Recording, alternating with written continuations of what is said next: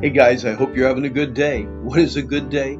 A good day is one that starts and ends spending time with our wonderful Lord. We're in two exciting verses today, studying Ephesians chapter 3, verses 18 and 19, unknowable and incomprehensible. That you, being rooted and grounded in love, may be able to comprehend with all the saints what is the breadth, the length, the depth, and the height, and to know the love of Christ, which passes knowledge, that you might be filled with all the fullness of God. Paul seems to be concerned that the Ephesian believers did not know the importance of Christ's love for them. I think we all could be equally concerned. Can we say that the love of Christ constrains, compels, and controls our lives, like we read in 2 Corinthians 5:14?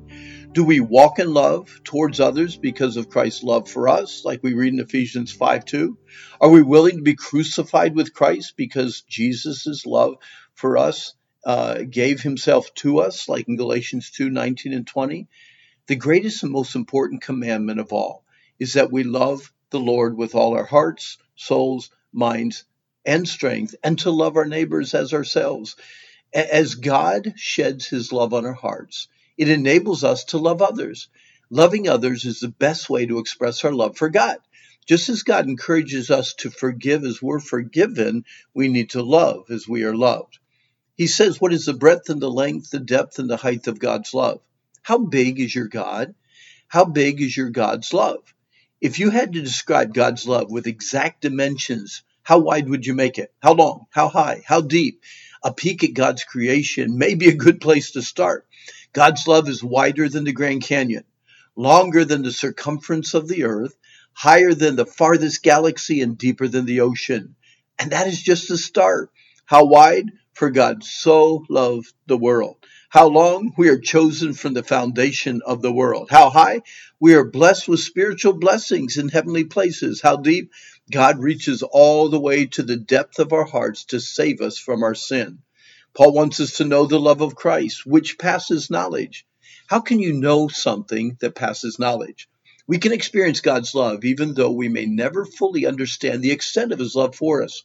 Paul's burden was that believers would do all they could to perceive God's love, be aware of God's loving hand in their lives, and observe for themselves just how much God loves them. We cannot earn God's love. God's love is not for sale. We cannot win God's love as a prize for doing good deeds. God chose to love us, and that is that. He loves us when we are good, and he loves us when we are bad. His love is not conditional on our faithfulness or our unfaithfulness. He just loves us, no strings attached. Now, once you know it, you know it. You may ignore it, reject it, or pretend that you have never experienced it.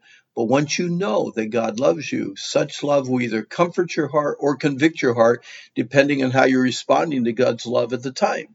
Listen closely and let these classic passages seep into your heart as a reminder of our Lord's unconditional love. For God so loved the world that he gave his only begotten Son, that whosoever believes in him should not perish, but have everlasting life. Herein is love, not that we love God, but that he loved us and sent his Son to be the payment or the propitiation for our sins. But God commendeth his love toward us, and that while we were yet sinners, Christ died for us. We loved him because he first loved us. I love the way John MacArthur explains that we might be filled with all the fullness of God.